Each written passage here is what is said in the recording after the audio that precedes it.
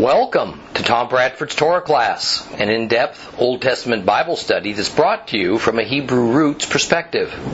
This week's lesson is week 33, the book of Acts, chapter 15.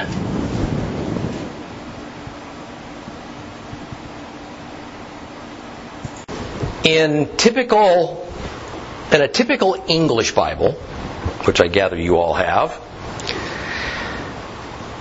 the first 14 chapters of Acts contain about 12,400 words. Chapters 15 through 28, in other words, that's to the end of the book, usually contain about 12,500 words. So indeed, where we sit today, as we study this pivotal 15th chapter in Acts, is at the physical and the literal center of the book.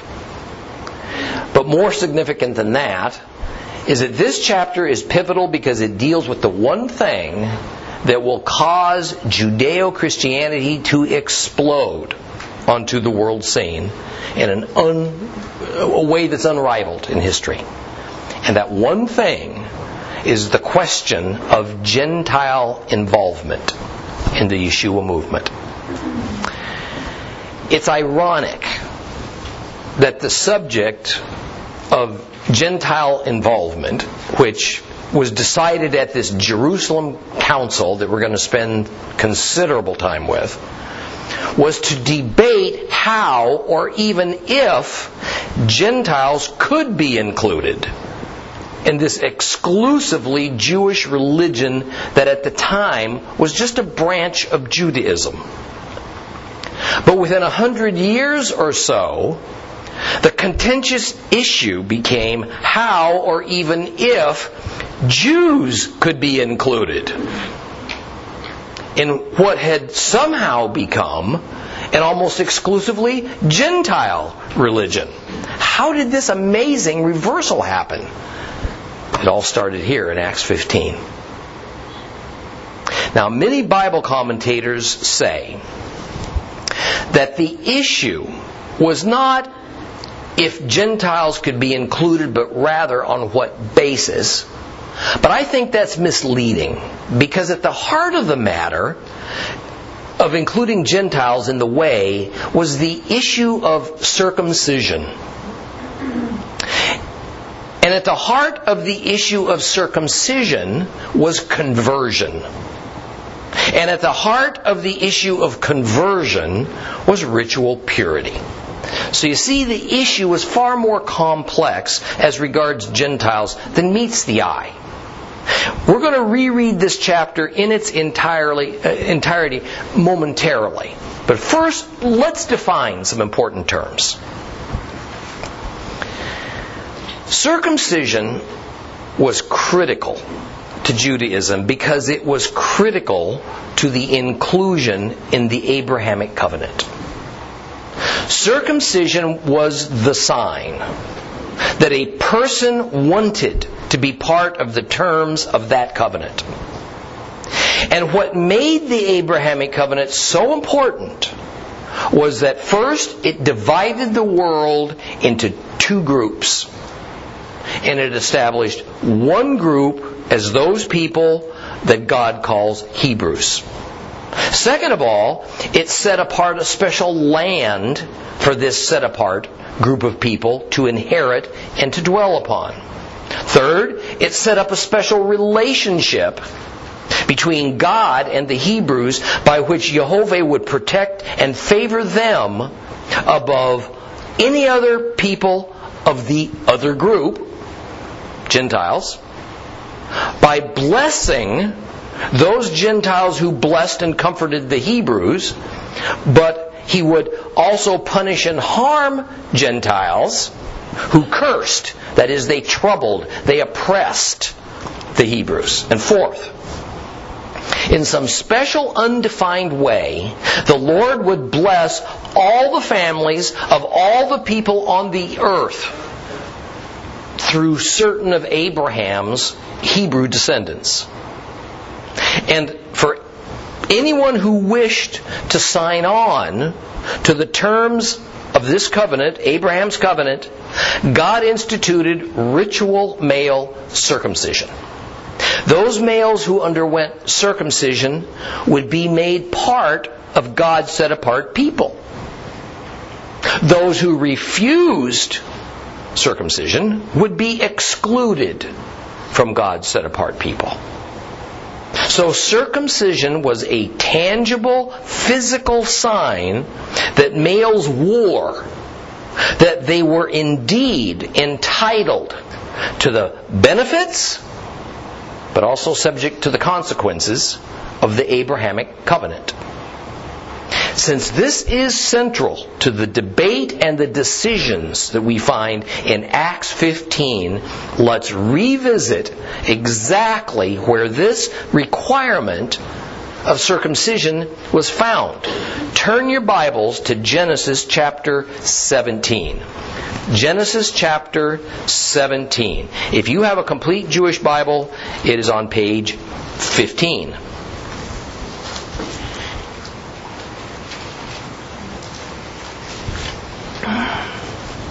We're going to read verses 1 through 14. When Avram was 99 years old, Adonai appeared to Avram and said to him, I am El Shaddai. Walk in my presence and be pure-hearted. I will make my covenant between me and you, and I will increase your numbers greatly. Avram fell on his face, and God continued speaking with him. As for me, this is my covenant with you. You will be the father of many nations. Your name will no longer be Avram, but your name will be Avraham, because I have made you the father of many nations. I will cause you to be very fruitful. I will make nations of you. Kings will descend from you.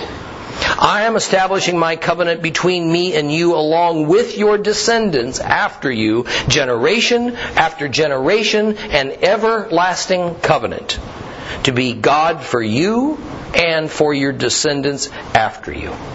I will give you and your descendants after you the land in which you are now foreigners, all the land of Canaan, as a permanent possession, and I will be their God. And God said to Avraham, as for you, you are to keep my covenant, you and your descendants after you, generation after generation. Here is my covenant, which you are to keep, between me and you, along with your descendants after you. Every male among you is to be circumcised. You are to be circumcised in the flesh of your foreskin. This will be the sign of the covenant between me and you. Generation after generation, every male among you who is 8 days old is to be circumcised, including slaves born within your household and those bought from a foreigner not descended from you. The slave born in your house and the person bought with your money must be circumcised. Thus my covenant will be in your flesh as an everlasting covenant. Any uncircumcised male who will not let himself be circumcised in the flesh of his foreskin, that person will be cut off from his people. He has broken my covenant.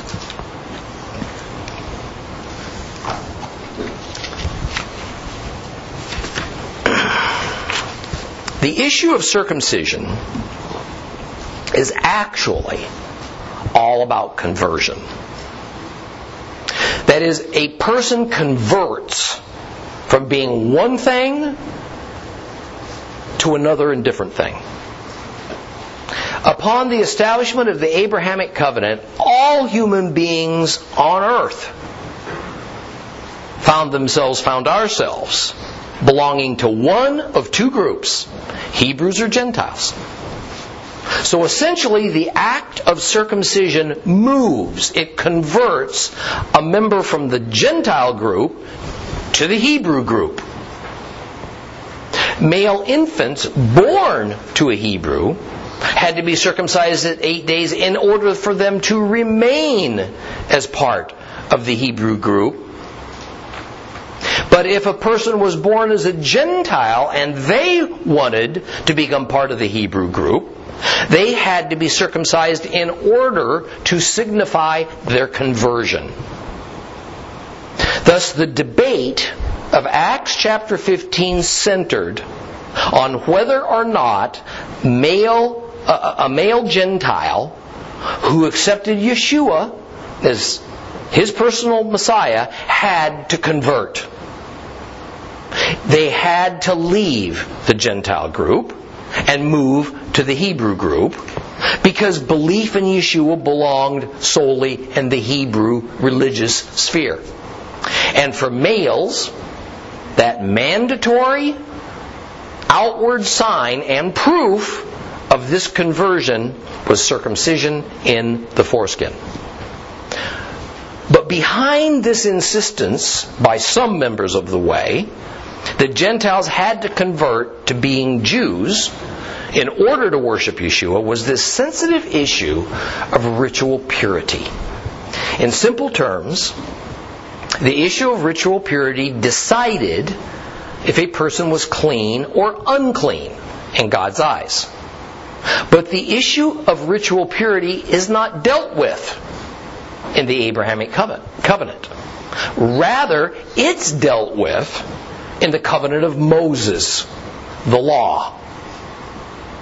Jews knew and practiced the ritual purity laws.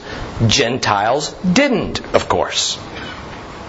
And since one of the underlying principles of ritual purity is that impurity can be transmitted through physical contact, then Gentiles were considered as high risk for being impure and thus causing others to become impure. That made it a high-risk matter for a Jew to associate with a Gentile, or at least that's what tradition said. But now it gets a bit more convoluted, because Judaism mainly looked to halakha, Jewish law, for their instructions on ritual purity. Not so much to the law of Moses any longer. Now, we've often talked about halakha, but its definition bears repeating. Halakha was a fusion of the biblical laws of Moses, the Torah, with man-made traditions that had been developed and with Jewish cultural customs that had been developed over the centuries. The traditions were essentially commentary on Holy Scripture, but they became more than that. The traditions established firm doctrines, rulings that were made by the Jewish religious authorities. And those doctrines dictated every behavior of life for a Jew. And as one can easily imagine, the all-important issue of ritual purity was front and center. And so many intricate rules about ritual purity were created. Even before the New Testament era, tradition dictated that Gentiles were inherently unclean. And so Jews should not associate with them lest they become polluted. And yet, even within Judaism, the extent of this uncleanness associated with Gentiles and how permanent or solvable this problem might be was not universally agreed to. In a famous dispute over halakha between Rabbi Eliezer of the school of Shammai versus Rabbi Joshua, we read this in the Talmud. Rabbi Eliezer says, all Gentiles, they have no share in the world to come. As it is said, the wicked will return to Sheol, even all the nations who forget God. That's from Psalm 9:17. However, Rabbi Joshua said to him, well, since this verse says, who forget God, this means that there are righteous among the nations who have a share in the world to come. The various members of the Way would have held somewhat different perspectives on the matter of the inclusion of Gentiles, as did their revered teachers and sages. So even at the Jerusalem Council, as they were debating about circumcision and conversion and ritual purity, it was halakha that would be their primary guide.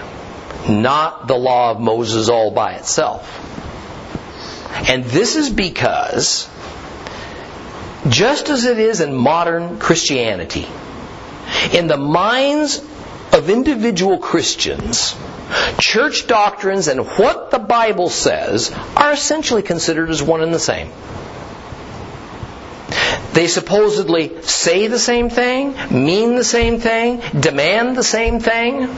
And in casual conversation, Christians usually don't make a differentiation between Scripture and doctrine. And in the New Testament, the Jews didn't usually make a differentiation between the Holy Scriptures and their traditions. So, in the New Testament, when the term the law is used, most of the time, not all the time, it is referring to halakha, not only to the biblical Torah, the law of Moses. What's challenging for us is to discern when the use of the term the law means the law of Moses all by itself, or when it means halakha in general.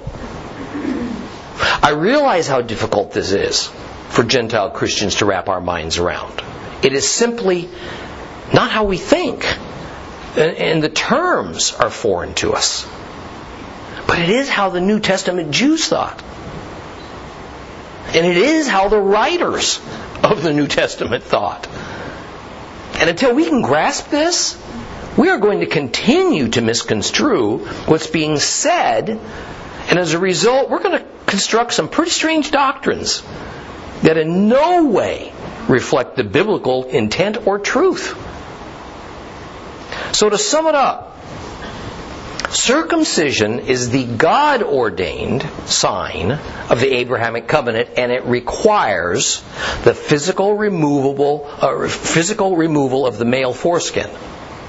Conversion is changing from one thing to another thing. And so circumcision was the requirement to signify that a change from being a Gentile to being a Jew, a Hebrew, had occurred. According to the mindset of Jews and Judaism in the New Testament era, ritual purity, a requirement of the biblical Torah and of halakha, could only be attained and maintained by Jews. Thus, a Gentile usually could not be ritually clean. Therefore, contact with a Gentile brought on ritual impurity, along with its consequences to a Jew. Something no Jew wanted to contend with. However, that was not the teaching of the biblical law of Moses. That was the teaching of mainstream halakha, Jewish law, which was a merging and mingling of the law of Moses with man-made traditions, along with ancient Jewish cultural customs. So I promise you, the short and concise reporting of Luke about this Jerusalem council consists of greatly abbreviated summations, partly because he expects his readers to be mostly familiar with everything that we've just discussed. And since we're not, we're going to take the time to pull this chapter apart piece by piece by piece. So settle in. Open your Bibles to Acts chapter 15. Acts chapter 15.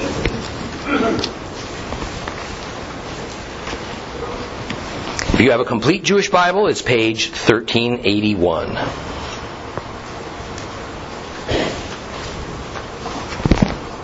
We are going to reread the whole chapter.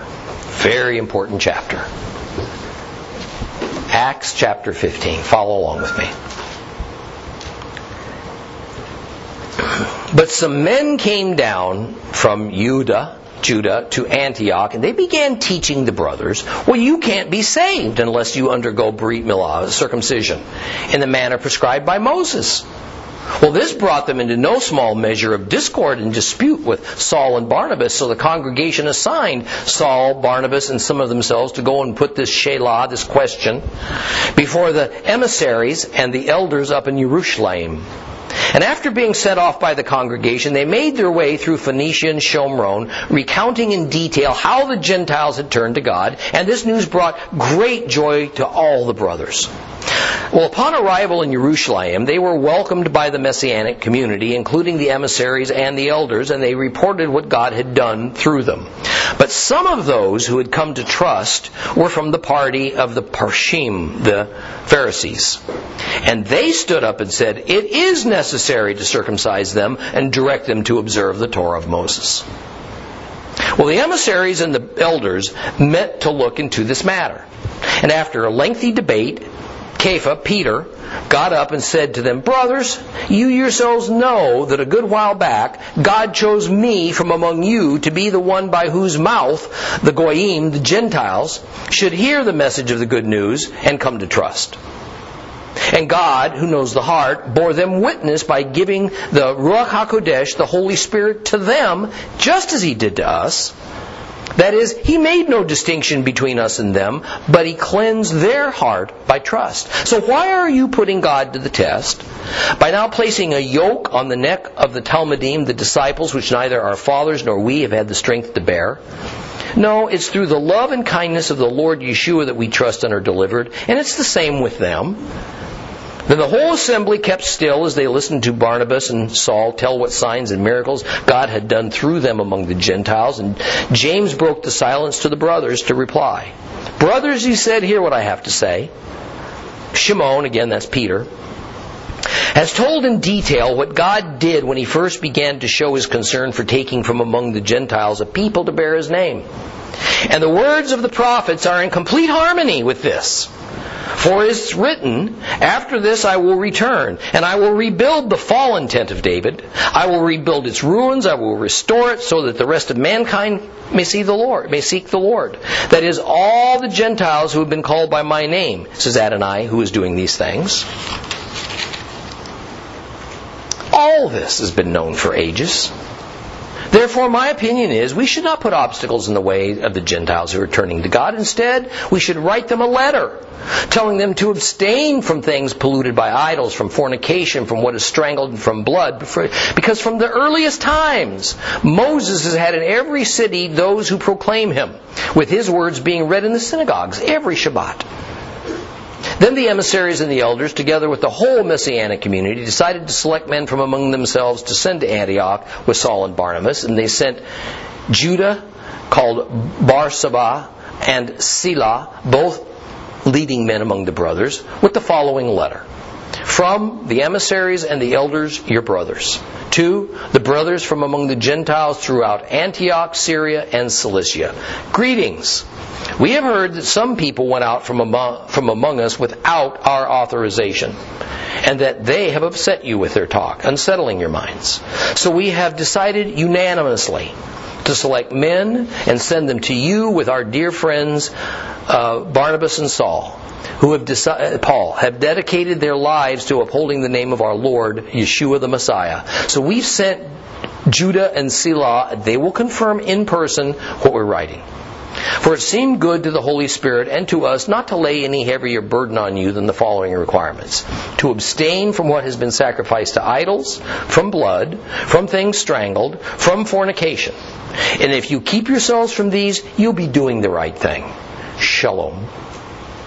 Well, the messengers were sent off and went to Antioch, where they gathered the group together and they delivered the letter. And after reading it, the people were delighted by its encouragement. Judah and Silah, who were also prophets, said much to encourage and strengthen the brothers.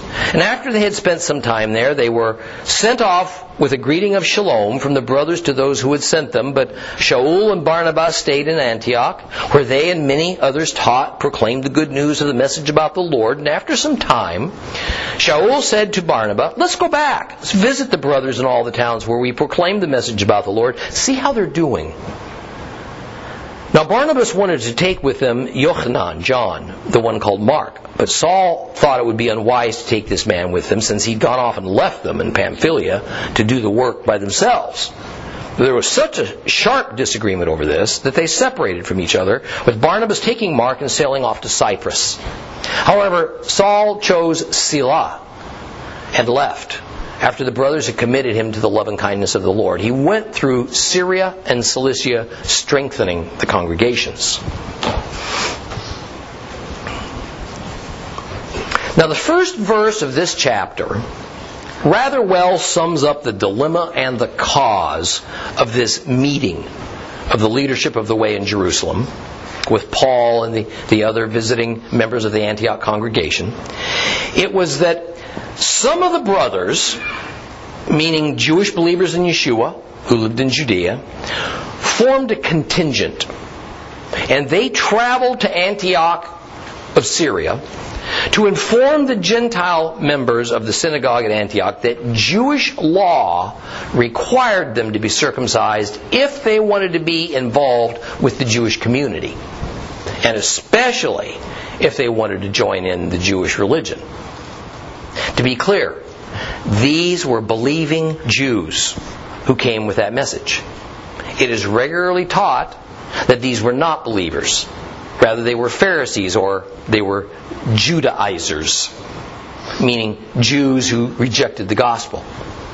Later in verse 24, James verifies that those who went to Antioch to demand circumcision indeed went out from us, but without our authorization. Second, they were from the Jerusalem area. And third, they were teaching that belief in Messiah Yeshua by Gentiles requires conversion, which was signified by having circumcision.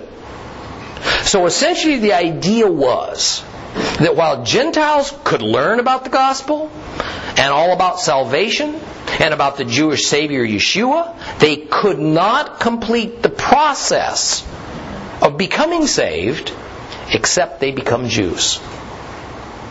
Thus, salvation for Gentiles was for Gentiles only insofar as receiving the gospel as truth was the beginning of a process that culminated with their rejection of their Gentile identity and the taking on of a new Jewish identity. As verse 2 says, this raised a ruckus between Paul and Barnabas and that group of believers who were part of the circumcision faction who came demanding circumcision of the Gentiles. Now, both sides of this argument had reasonable and educated positions. This was not the mean people against the nice people. Or it wasn't an issue of ethnic bigotry. This was not the intolerant versus the tolerant. It was not the ignorant against the educated, nor was it the pretenders against those who were actually saved. Remember, no such thing as a New Testament existed at this time to provide guidance over this sticky issue. And it wouldn't for another 150 years. As these various thorny theological and cultural disputes arose for the Way, they had to think about them. They had to pray about them, debate over them, wrestle with them, then come to some conclusions because each case required an answer. And while we have the benefit of the inspired conclusions that they eventually reached about important matters of living out our faith, they were making it up as they went along. And it was kind of a rocky process. Now, the resource they relied on the most to make their decisions outside of the Holy Spirit was halakha. Now, that might sound odd to us, but what else was at their disposal? They fully intended on operating within the long understood, mostly settled matters of Jewish religious doctrines because much had already been written and discussed about the issue of Gentiles. But also recall that it had not been all that long ago that God went to great lengths to get the Apostle Peter straightened out on this issue of fellowship between Jews and Gentile God-fearers by means of that strange vision and even stranger conversation between Peter and God. This incident amounted to a new revelation to Peter and the believing community, even though it was actually the Lord taking Peter and Judaism to task for ignoring His Holy Scriptures on this matter and inventing their own doctrines. That one incident with Peter indeed was useful for doctrinal decisions for the way, however, by no means did it explicitly address or settle every doctrinal matter about Gentiles being included in the faith, nor especially about how Jews and Gentiles were to relate to one another. Much more development of doctrines on these delicate issues was needed. Now, Jewish believers appear by now to generally accept that the gospel could be taken to the Gentiles, and that perhaps with proper precautions, Jews could associate with Gentiles and not be made ritually unclean. But that didn't settle the matter to many of them about the most fundamental principle within Judaism, circumcision. So the congregation of the Antioch synagogue decided that the best course of action was to send Paul, Barnabas, and some others to Jerusalem to consult with the leadership of the way to decide how to proceed. No doubt assuming that those representatives of the circumcision faction who came to Antioch had been sent with the blessings of the Jerusalem leadership. I want to also interject that while to us it might seem as though we have here some extraordinary event about to occur, this Jerusalem Council, that has little precedence in Judaism, that's not the case.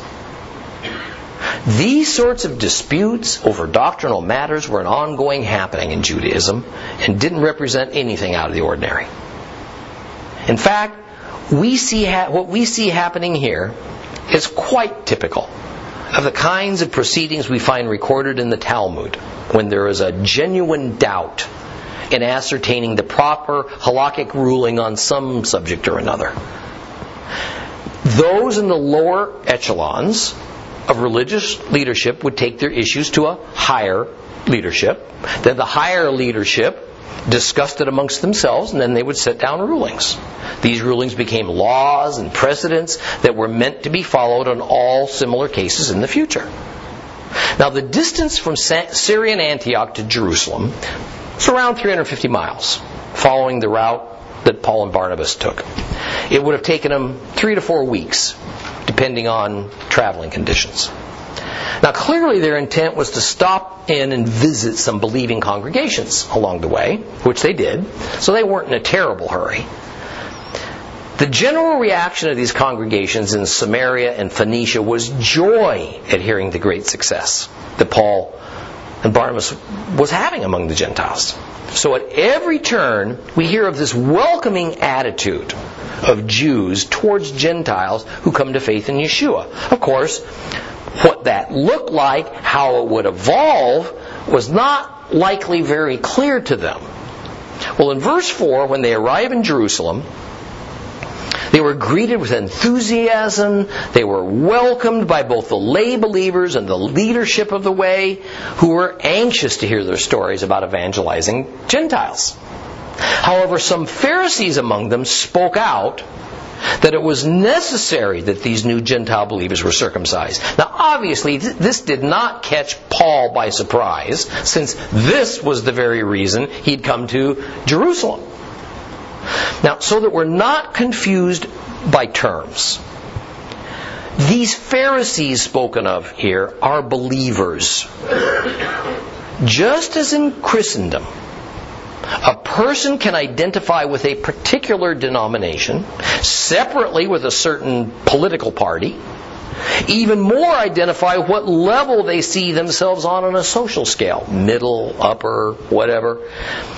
But none of that necessarily affects whether They're still a Christian. Well, Paul was a Pharisee and a believer. He didn't stop being a Pharisee because he became a believer. These two designations weren't mutually exclusive. Many Pharisees became believers. But of course they brought with them a predetermined set of beliefs and perspectives through which they viewed the Scriptures and their trust in Christ and what it meant concerning any number of theological and ritual issues.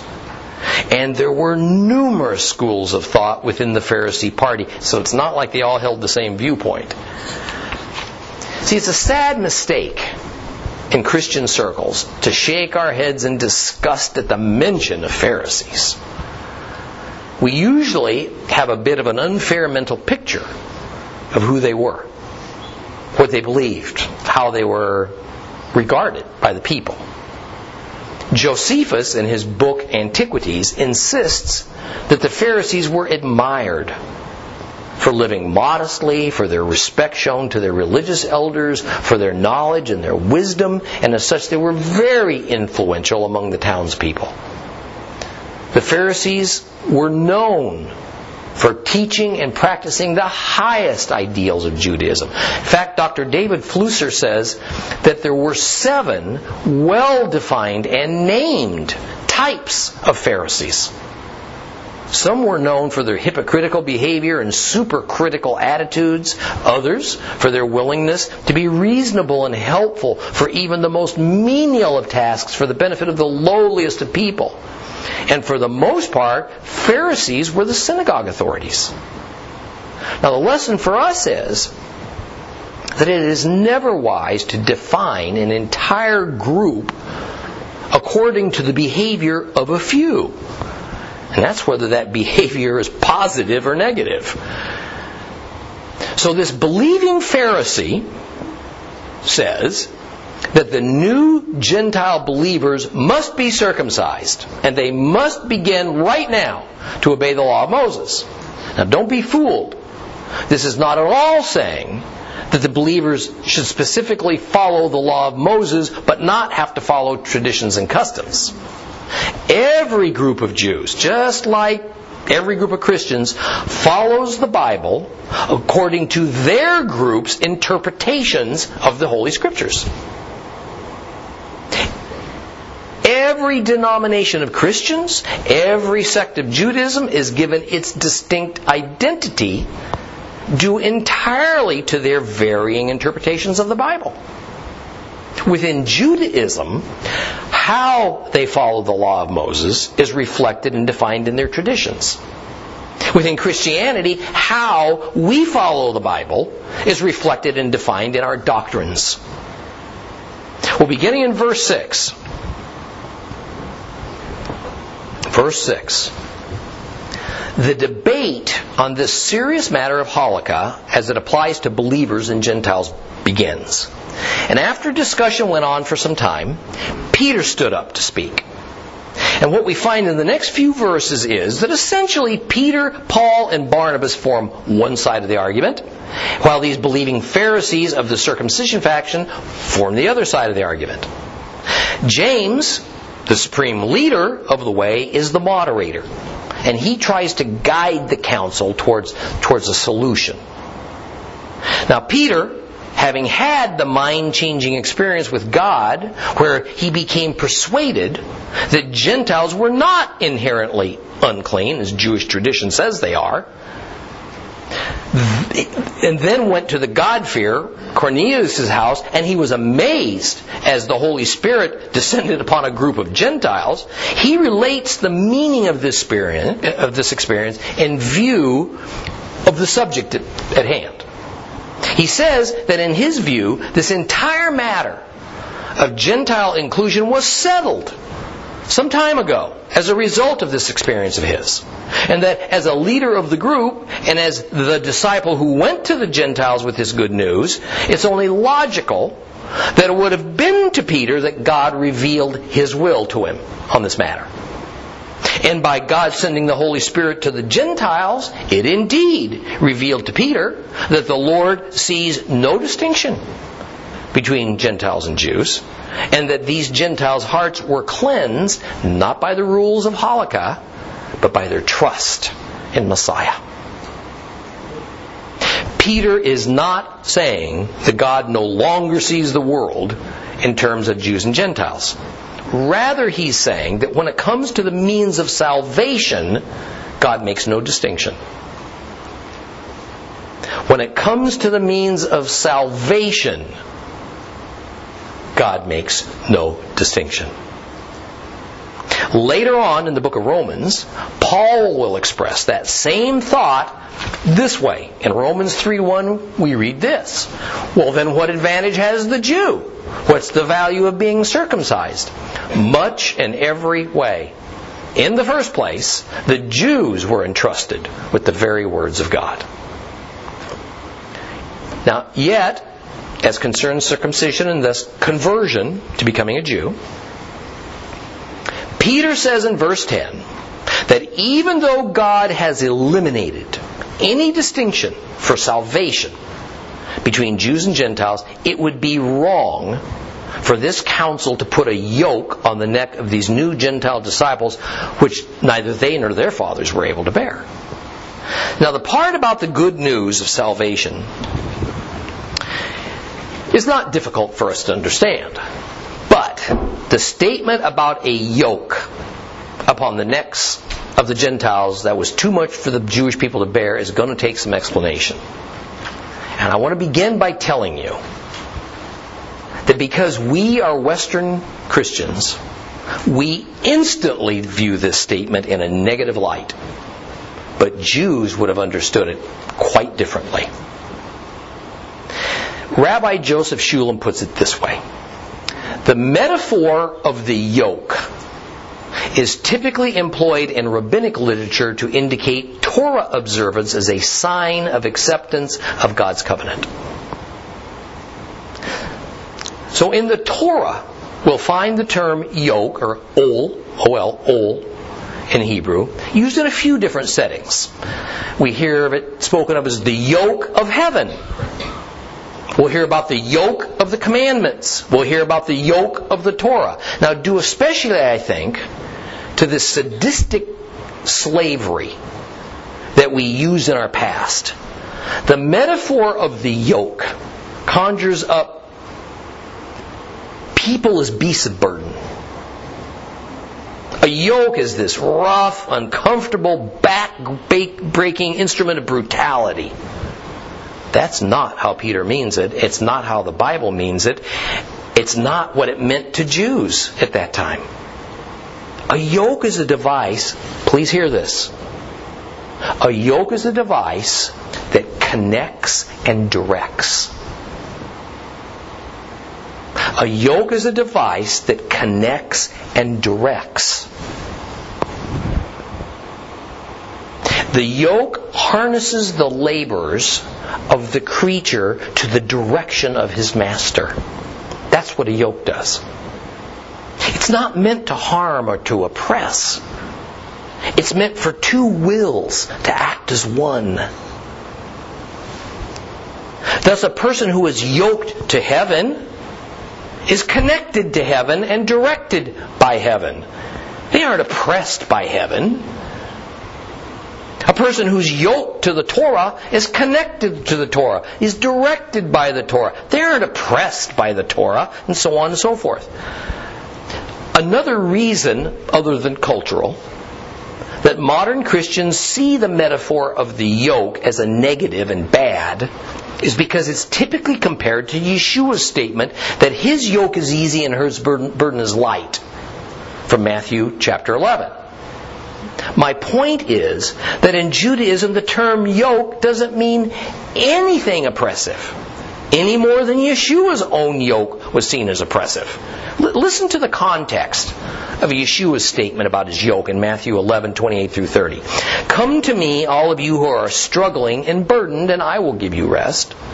Take my yoke upon you and learn from me, because I'm gentle and humble in heart, and you will find rest for your souls. My yoke's easy, my burden's light.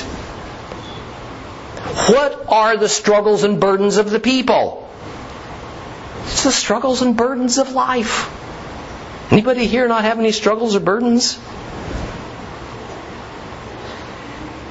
Put your hand down, you're too young.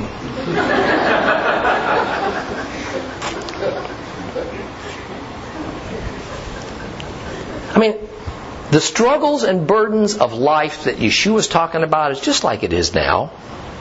Just like it is now. The heartaches, the uncertainties about tomorrow, our afflictions, the guilt we bear for our past deeds, the knowledge of our inability to measure up to God's standards, no matter how hard we seem to work at it. Notice how Yeshua says, you should take this yoke of His upon yourself. Again, the yoke is meant in a positive light. It's a typical Jewish metaphor meaning to connect yourself to Him. Connect yourself to Yeshua so that you can take your direction from Him as your master. Connect to Yeshua. Allow Him to steer you. Yeshua says to yoke, to connect yourself to Him so you can learn from Him. And that in this connection with Him, you will find rest. Everybody knew what that meant. It was a customary Jewish expression. Jews thought of it as something pleasant, desirable. Yeshua is merely employing a standard, recognizable, everyday part of Jewish thought and language to make an illustration. I do that every week when I teach you. I employ sayings and word pictures that we all understand within our culture to make a point. Yeshua is saying, come and connect yourself to me. That this will release you from your current struggles and not give you new ones to replace it. Many of the several messiahs who came and went during His day wanted a following. And boy, they demanded loyalty and obedience. What He was not doing, and it's nowhere present in the context of this passage. Look at it yourself. He was not comparing His yoke to the Torah or to the law of Moses. That is, the source of the struggles and burdens He wants to free us from isn't the law of Moses. It's not even hinted at. That thought is simply not even present in Judaism, and is certainly not present anywhere in Matthew 11. But Christians have for centuries read that thought into that passage. Now I want to tell you something. Jews then and Jews now do not think of Torah observance as a burden. Not at all. They think of it as a privilege and a joy. It is Christianity that has created this image of Torah observance as some type of a primitive, ugly, oppressive weight that brings people low. But let's talk a bit more now about that term burden. We've covered yoke. Let's talk about burden. Burden, of course, can speak of a heavy load. But in common speech, it also means to hamper or to impede. So when Peter speaks of avoiding placing a yoke on the neck of these new disciples that's too much to bear, the idea is not to hamper these new Gentile believers with too much too soon. And by the way, as we get further into Acts 15 and we hear the council's conclusion and we read that letter, which we've already done once, that was sent to the Antioch congregation, it bears out this interpretation I just told you. And then Peter once again speaks of the main thrust of the gospel message now in Acts 15:11. No, it's through the love and kindness of the Lord Yeshua that we trust and are delivered. It's the same with them. So, the thought is not that the Torah law is just too hard to keep for the Jews, so it's just going to be impossible for the Gentiles. Rather, in relation to the subject of salvation for Gentiles, it is that it is only through the love and kindness of the Lord Yeshua that we trust and are thus delivered, saved.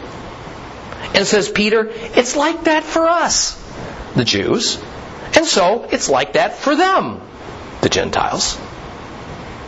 I want to also point out that it is little more than common sense to not expect a Gentile who was born and raised as a pagan, a person who until recently knew nothing of the God of Israel, or of the Torah, or what sin is, or what a Messiah is, to accept a Jewish Savior, which is a miracle in itself, and then to just suddenly have to begin to apply to their lives everything that it took Jews all their lives to learn?